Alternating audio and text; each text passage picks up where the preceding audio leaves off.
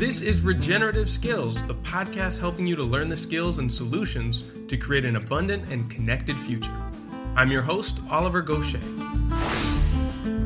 I've been working on a very special project with climate farmers for the last few months, and I'm proud to say that we're finally ready to announce our new pioneer program for farmers in Europe. For this round, we've partnered with a longtime hero of mine, Darren Doherty, and his Regrarians platform to bring the most complete regenerative farm training program together with our unique Carbon Plus credits for transition finance assistance. The Regrarians online program is built around their expanded scale of permanence, through which you'll learn essential elements of holistic management, keyline design, farm infrastructure development, soil health, business and finances, and so much more. All of this will be accompanied by access to some of the biggest names in regenerative agriculture around the world through our skill exchange calls, expert panel discussions, and a chance to get dedicated attention from some of the best ag consultants in your region, as well as guidance through the application process to our Carbon Plus credits. Along the way, I'll be leading weekly coaching calls for the entire group, and you'll be able to interact and ask questions to your peers and the whole Regrarians network with access to their workplace community. All of this amounts to the most thorough and robust program to guide you through your journey to profitable regenerative farming. Whether this is your first introduction into agriculture, or you're a seasoned veteran who's been growing for decades. Whether you're only planting a small farm, or you're managing thousands of hectares, you'll find everything that you need to make the journey as smoothly and confidently as possible. Now, applications will only be reviewed until the 5th of November, and there is a limit to how many people we can accept into the program, so don't hesitate.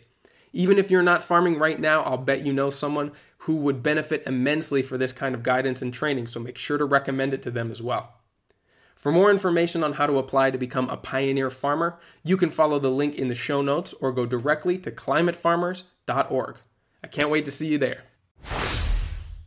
Hello and welcome back, everyone. Today we'll be picking up where we left off for the last installment of the 3-part series with Greame Sait.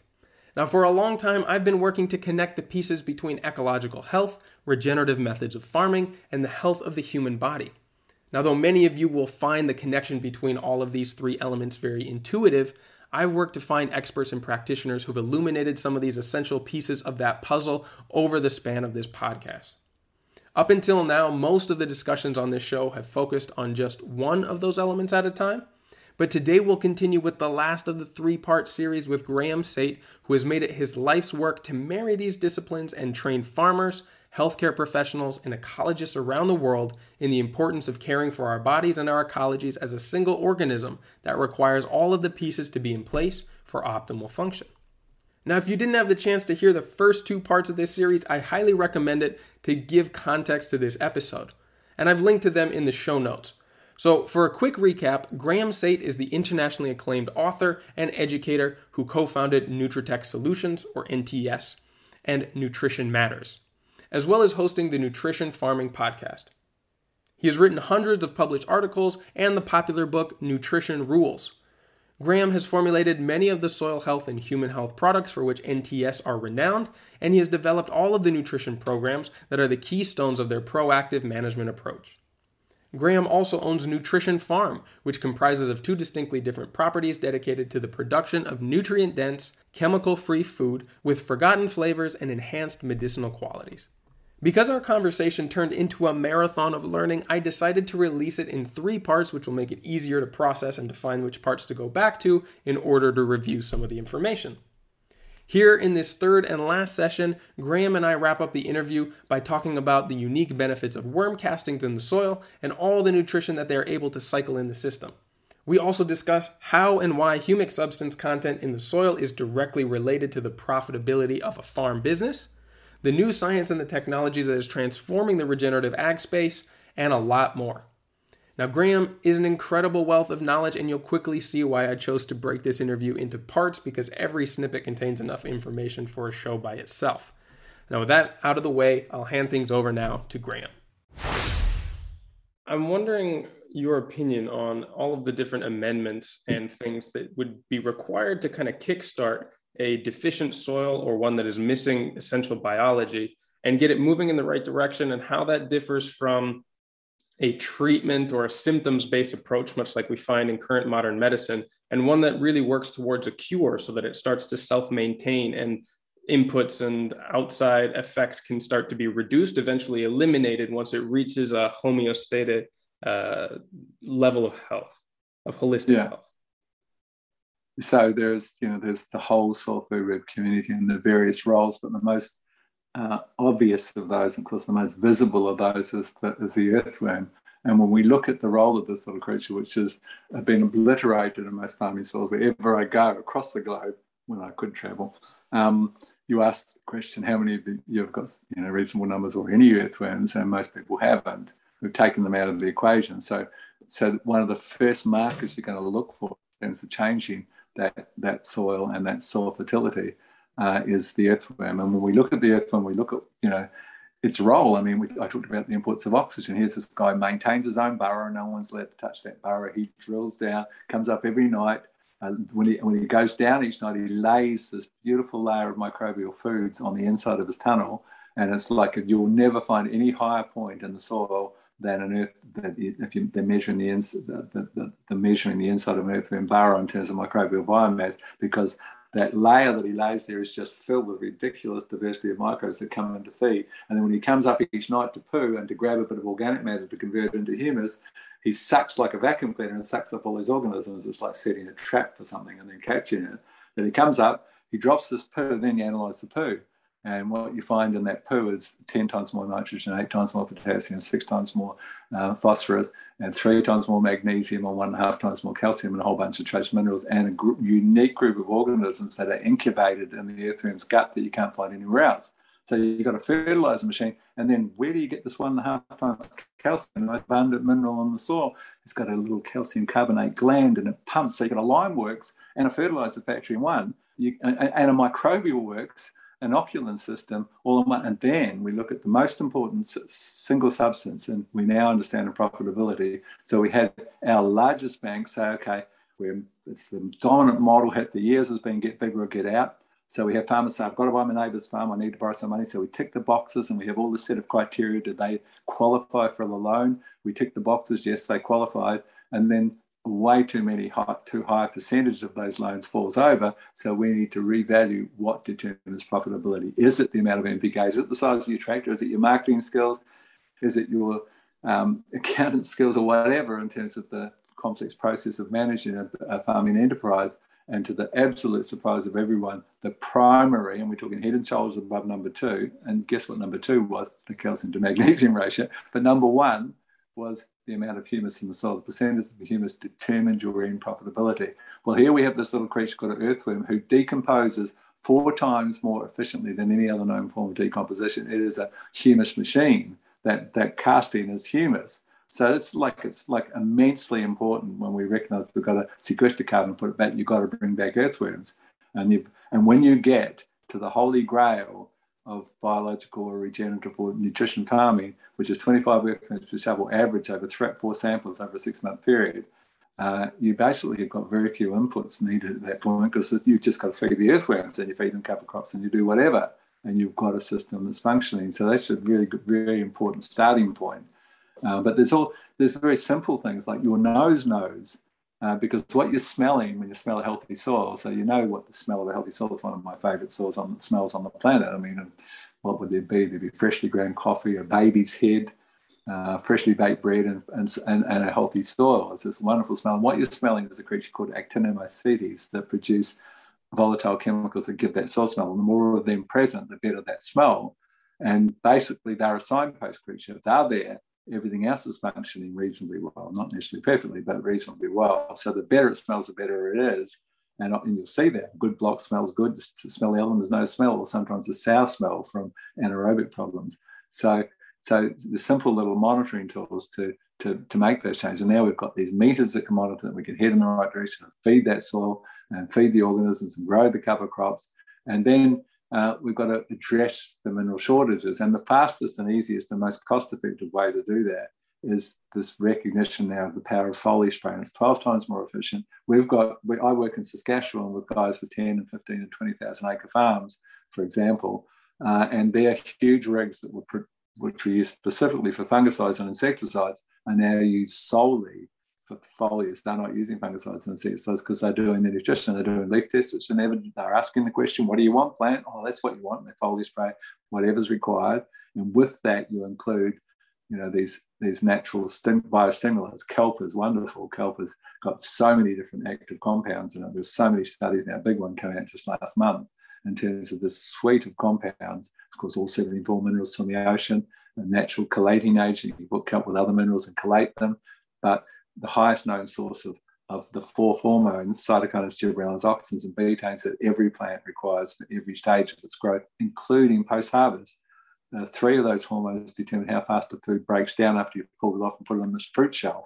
So basically those 4 hormones that govern every aspect of a plant, they're produced from bacteria. The plant produces them himself based on minerals in the soil. Well, there's not the same mineral spectrum as there, so you'd assume there's some shortage of genetic potential through a lack of those hormones. And then the secondary sources, the microorganisms that look after their host by taking some minerals from the soil and producing some of those same 4 hormones and giving them to their host. Well, the soil has been knocked around. The base minerals that you build the hormones from have been knocked around. So many plants, you could argue, cannot achieve their genetic potential. Now, we've got one exception, and that plant has 40 times more hormone of those 4 hormones than any land-based plant because it sits in the perfect balance of 74 minerals. The findings on longevity studies are that the ocean is the perfect balance of 74 minerals for humans and animals. And if you can swim in the ocean, this new longevity study that came out the month before last, if you can swim in the ocean for half an hour a day, 5 times a week, that's 12 to 15 years increase in longevity because you're sucking in half a cup of that perfect balance of minerals during that period. So the kelp lives in that perfect balance, absorbs those minerals, and because it's got all the building blocks, it produces 40 times more of those 4 hormones than the next closest land plant, which is called aloe vera.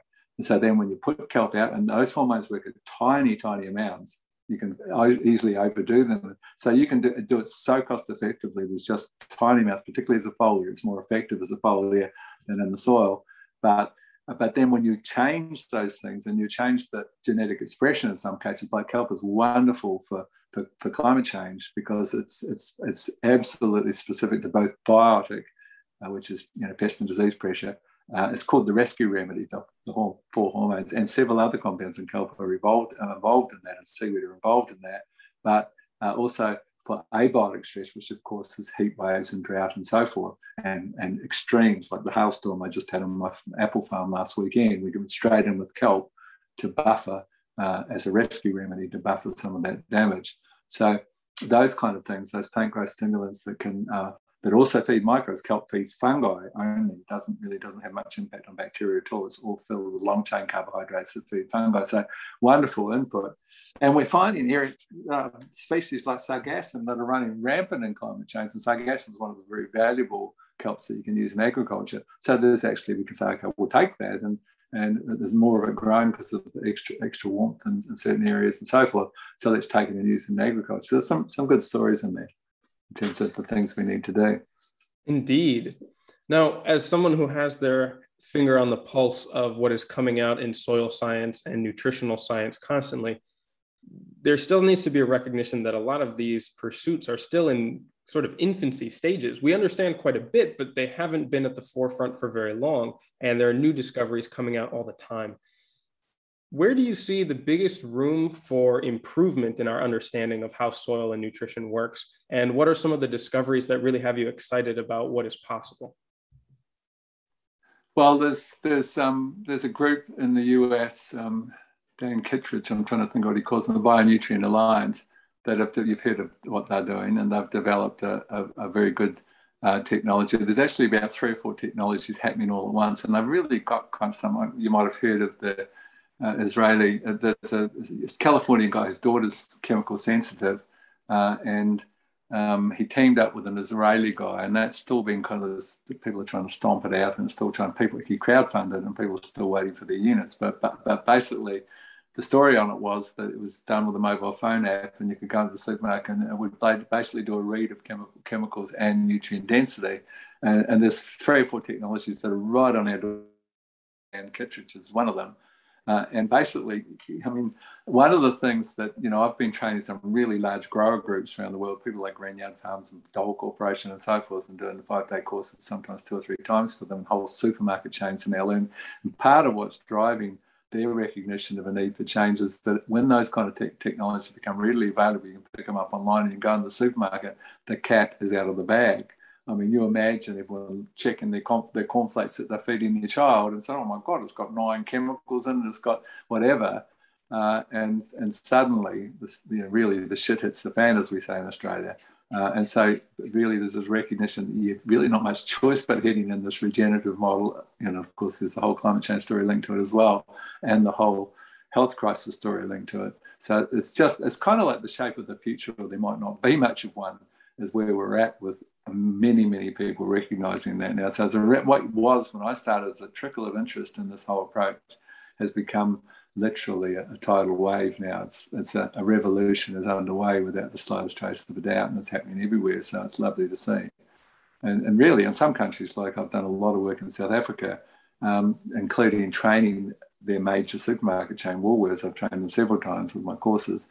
And they launched what's called Farming for the Future, where all of the food is produced with this nutrition farming concept. And it's been a tremendous success story. Now the UK supermarkets are meeting with me, or were prior to COVID, to talk about training them. And they South Africa didn't give the farmers any choice. They said, you do these courses, you pass these exams, or you're no longer a Woolworths grower. And they didn't believe that they could, do the things that we taught them to do. And then they found it worked. And they've got, I get these images of, black farmhands, for example, in South Africa, with all of their monitoring tools, and they've got their little agronomy charts writing up all the results from all the things there, and they monitor them so that they've got this feedback constantly of what's happening in the crop. And they've found that, it does work, and it works really well, and to the point that it's probably the world leader now in regenerative agriculture, South Africa. It's mainstream. If you're not doing something regenerative, you're a wanker, as we say in Australia. So, yeah, it's lovely to see. It's really literally is just common sense is what you do now. So, and that's how it's changing everywhere, and that's really, really good to see. And there is, as I said, there is, I mentioned that meter you can plug in, and there's 7 things measured instantly. All of those changes I can see very, very quickly, that we're going to have drone capacity, for example, when we look at how we can dovetail technologies with agriculture, where you can get cameras with significant, with the program, obviously, with the pixelation, the quality, to be able to differentiate, look at the leaf and say, yes, that needs some magnesium and some manganese and some zinc, and it needs it right now. And so you can just monitor your crop and have fingertip control on your nutrition, with flying your drone around on a daily basis. And that's really close. We're almost there. So there's some really good things at the forefront of what's possible and where we're heading in this new world that's emerging. So it's lovely. But you can't keep on putting more and more on to less and less response. If we look at this one study I'm familiar with, which you can't find online, and I've got, I had the study.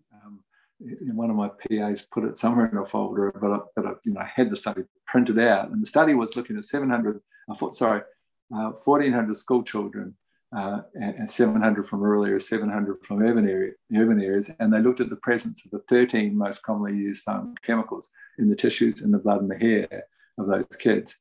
And so we're talking fungicides, pesticides, nematicides, herbicides, a wormicide that most cattle producers pour down the throat. And to the horror of the researchers, they couldn't find a single child who didn't have unacceptable levels, according to FDA standards, of all 13 farm chemicals.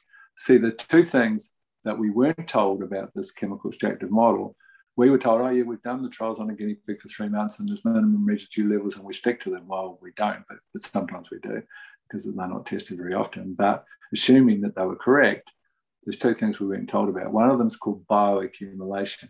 So how does your body manage, even though they're tiny amounts, how does your body manage them? Well, it's your liver. You've got a 2-stage detoxification system, and your liver is at the head of that. And the liver is qualified to basically take any natural contaminant. So that might be arsenic or a snake bite or whatever, or mercury. They're all super toxic, but they're natural. So the liver's geared to have some kind of detox pathway to manage those things. And many of our farm chemicals, at least half of them, are derived from natural things, which the liver actually can detoxify to some degree.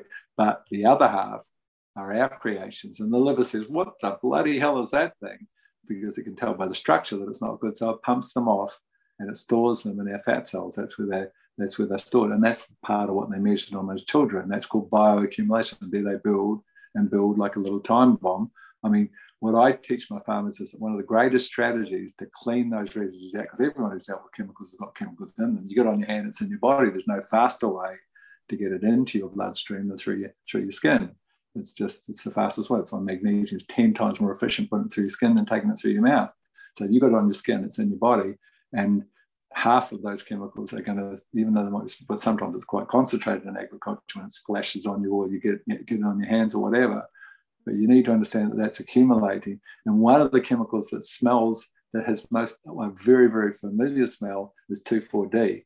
I mean, it's an oxin. You just do this overdose of the plant, and it's got a smell. I hate the smell of it. It's got a strong smell. So there's a technology that Japanese developed probably 20 or 30 years ago. It's called far infrared saunas, and they're unique in that they use a whole different wave, a light spectrum, and they penetrate, and that light penetrates, and it generates heat much more efficiently. It generates sweat much more efficiently, quite a lot lower heats than a conventional sauna. But it pumps into those fat cells, right, and even down to 1.5 inches in, and it pumps out stored chemicals. And very commonly, farmers will smell the 2,4-D on their towel. And sometimes for 5 or 6 saunas, they've still got that sting. That's bioaccumulation. That's what they measured on those children. We weren't told that. No one knew that was happening. The second thing that no one was told was called the cocktail effect. What happens when you've got those little residues and you combine them together? It's ridiculous because there's no work done on it. No work to say you put 3 chemicals together. If you know chemistry, you've got a 4th chemical. No one's checked that 4th chemical. Farmers never put one thing in the tank. There's always a maze of things. And either way, you're eating a whole bunch of food with different residues on it. And so that cocktail effect is. So I was dining with a billionaire who had lost 3 wives to cancer, and he decided to fund some research which involved 10 pharmaceuticals, and there's much more, and 100 of their combinations. Now, I understand that 10 pharmaceuticals, there are hundreds of thousands, between 1 and 100% of 10 things, there are hundreds of thousands of combinations, probably more than 1 million, but certainly hundreds of thousands. And he looked at, over a 3-year period, he funded research looking at 100 combinations of those 10 chemicals, and he found 3 new class 3 carcinogens, which means he proved that it gave cancer to animals. It's a little less ethical in a 3-year period to show that it gives cancer to humans. How do you show that? But you can understand that that's if it gives cancer to animals, it probably gives cancer to us. So that's the part about that chemical model we weren't told. In your generation, I mean, my son's in your age group. He lives in Germany, in Berlin, and I've got 4 kids. Are in sort of that range group, and most of them are saying, "Well, I'm eating organic food," So that's the generation, that's the consumers who are saying, "I don't want this crap," So that's part of the other driver. Is it's just and that's why what I always suggest is you vote with your wallet. The more organic or sustainable or regenerative food that you produce, and farmers markets are a great opportunity to allow you to do that, and they're growing everywhere in the world at a hell of a pace. Because people want to put a face to their food. They want to know who produced their food and what's in that food. And they want to know the person who did it and want to ask them questions and so forth. And our farmers markets here, it's not organic, it's chemical free. On half of the produce will be chemical free signs. And I know half the growers are genuine, they're chemical free. And that's sort of this emerging recognition by people demanding cleaner and more tasty food, basically, which is a good way to sponsor change. Man, with all of this new information coming out, and there's so many different ways that you can go into it and specialize, whether it's mineral balance in soils or biology or fungal aspects, all the way up to nutrition, the way that it affects many of our different functions, it can be somewhat unapproachable for people who either lack the time or perhaps are not interested in this and just want to find solutions. What would you say are some of the most important concepts for beginners to get a grasp on? Or perhaps rephrased, what would you most like to be common knowledge among the population that could result in some real improvements in both the health of our soils and the health of our bodies? The starting point would be to understand nitrogen. It's hugely important. You've got to get it right, but you've got to get it right. It's the Goldilocks mineral. You've got to get it just right, because it's a big price to pay for overdoing it. And it's a big price for us health-wise. So what's been underemphasized in the whole climate change story and agriculture's role in it, the figures are quite simply that produces 25% of the CO2. So it's only the third largest contributor. First is coal-fired power stations. Second will surprise you. I bet you can't guess it. What do you think's the second? Loss of topsoil? No, the second is that loss of topsoil or loss of humus is third, but the second is actually concrete manufacture. Oh, it's the second largest, because you've got to burn calcium carbonate to make calcium oxide, and off it goes into the atmosphere. And China and India, China particularly with all of their protests, well, all of us are, but they're sort of coming to the party now. So that's number two. But when we look at that blanket, first thing to understand is the greenhouse blanket is not something evil. We wouldn't be here with that blanket of 3 greenhouse gases, because the sun passes through that blanket, warms the earth, some of the heat warms up, and some of it's trapped beneath the blanket, and that creates a livable climate. If it wasn't there, we wouldn't be here. We wouldn't have a livable climate without a greenhouse blanket, but we've made that blanket a little thicker than it used to be. And of course, the 3 main gases are CO2, nitrous oxide, and methane. And then we look at agriculture, 25% of the CO2, 60% of the methane, and 80% of the nitrous oxide. And that's the one that's not been addressed, because they say it's only 5% of the pie, but it's 310 times more thickening of that blanket than what CO2 is. And agriculture's the major prime culprit, and that's just mismanagement of nitrogen. So one of the simple things that people can do, because they also say, well, nitrogen drives my yield, and people are putting insane amounts out, and it's creating so many problems. I mean, amongst multiple problems, is the simple thing that there is no water on the planet now. Maybe there is somewhere in the Arctic or something, but there's no groundwater now that's not contaminated with nitrates. Professor Otto Warburg won his Nobel Prize for discovering the root cause of cancer. And the root cause of cancer is anaerobism, and what nitrates do is reduce the cell's capacity to carry oxygen or to transport oxygen in the body's capacity. So nitrates are 200 published papers more probably linking nitrates directly to cancer. That's why you don't want to be eating heaps of bacon like you guys do. Because I know I've been in restaurants and breakfast, and I just can't believe what the Dutch guys are eating with the bacon. Well, bacon sodium nitrate is a carcinogen, and the World Health Organization says stop eating it, for God's sake, particularly the Dutch. So it's just something to be aware of. But the amount that we're losing to the atmosphere through volatilization and to the water that we're drinking through leaching of nitrates is insane. And part of that, particularly the leaching story, is the loss of humus, is the interplay with humus, because humus, of course, is the only thing that can store negatively charged anions. So humus is the storehouse for sulfur, which is deficient in almost every soil you look at and is really important. Boron, one of the most deficient trace minerals, can only be stored on the humus colloid. And nitrate nitrogen is negatively charged. Humus has positively charged Velcro sites, and it's the only thing that can hold. So as we've lost our nitrate, so we've lost our sulfur, we've lost our boron, and more importantly, we've lost a lot of nitrate. So the great gain in improving humus, and of course improving profitability accordingly, and making nitrogen more efficient. But the other thing is looking at nitrogen. How can we make this most important mineral? We can't deny it. A lot of organic people fall flat on their face because of too little nitrogen, and they don't have the options perhaps to utilize nitrogen properly. But so we can't ignore it. How can we do it better? Well, one thing is we stabilize what we put in the soil, and that's where, if we're using urea, humic acid and urea form a urea humate. Now it can't leach, it can't volatilize, so that's a great little strategy, and it's well researched. But more importantly is if we look at the most widely used form of nitrogen, which is urea. Urea basically goes into the soil, starts life as an amine. This is important to understand this pathway. So urea is the amine form of uniquely the amine form of nitrogen. You put it in the soil, immediately the urease enzyme converts it into the ammonium form of nitrogen, then bugs convert it to nitrate, and you've flooded your plant with nitrates and diluted the plant, often cause problems. And people have noted, most growers know, I put a big dose of nitrogen, I have increased insect pressure. But once it's in the leaf, and stored in the leaf, you want it as a protein. You don't want to stay in there as a calling card for insects.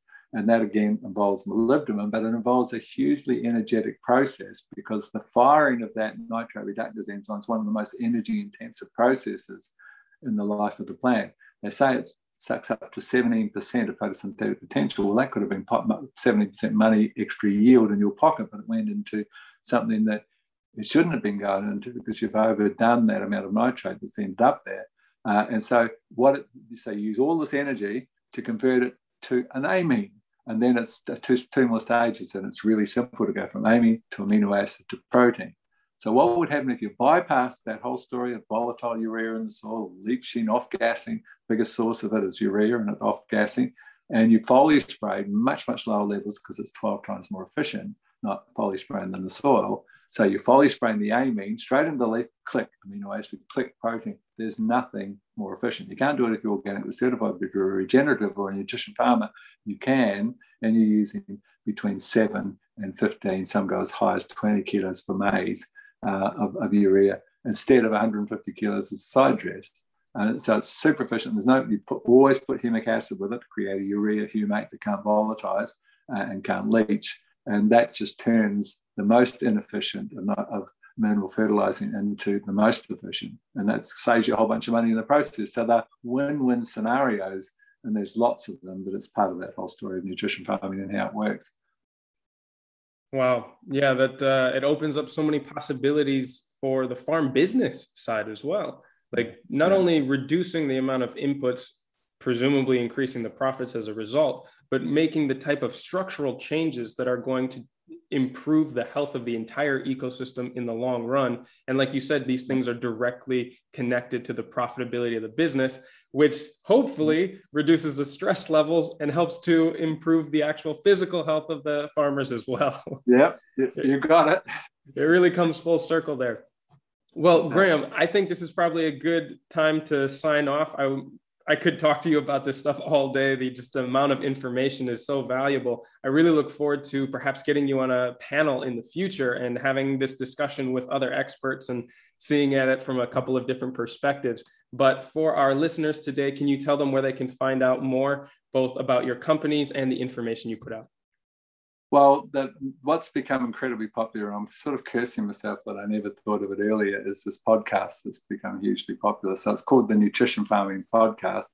It includes, at least 40 or 50 minutes each time on all the kind of strategies that you can use to build a healthier, a more productive, more profitable farm. And then it includes a similar story about how you can live a longer, happier, healthier life. And then there's some of my very dubious humour built in each time. I've got this kind of larrikin Aussie humour that some people might not relate to. Sometimes it's a little bit risque, but this is who I am and it's what I do. But it seems to be very entertaining. People listen over and over and over. And so sometimes when I have these personal consults, so if you want to solve problems, you just come in, it costs like $200 or something, and I do an hour with you. Sometimes you want to do 2 hours, and we look at the soil test and we go through and sort whatever problems and make all sorts of suggestions, find out exactly what you're doing, how you can tweak what you're doing so it's more sustainable, more productive. And that's just become like insanely popular. I can't sort of do much more of it, but basically, and that's based on the podcast. So the podcast is called the Nutrition Farming Podcast. And like I said, you become part of people's lives because they listen, because so much, and you've heard how much information there is when I talk. It's like that for every podcast, and it's different stuff every time. And so people just listen and listen so they can absorb it all. And then you sort of become almost like part of their family. So that's quite weird when you're doing it, because they know they've got such a prior understanding of everything that you can really move to a new level because you don't have to teach the basics. They've got it all. So the best tool is the Nutrition Farming Podcast. The website is www.nutritech.com. And there I've got a blog called the Nutrition Matters blog. You can sign up to that and you get a free copy of my book. But that blog's got, I don't know how many tens of thousands subscribed to that. And so I write, there's hundreds of published articles. So if you rather read rather than listen, that's the other option. And there's lots of videos online and so forth. Many different videos of my presentations around the place online. So there's plenty of places to learn from. Yeah, and I certainly recommend your TED Talk as well. It's a really good condensed version for people who are new to your information to get an overview of some of the things that you talk about. And then from there, go into the podcast and the blog. All right, I'll make sure to put all of those links in the show notes for this episode. And I will look forward to seeing you and connecting with you in the future. Thank you.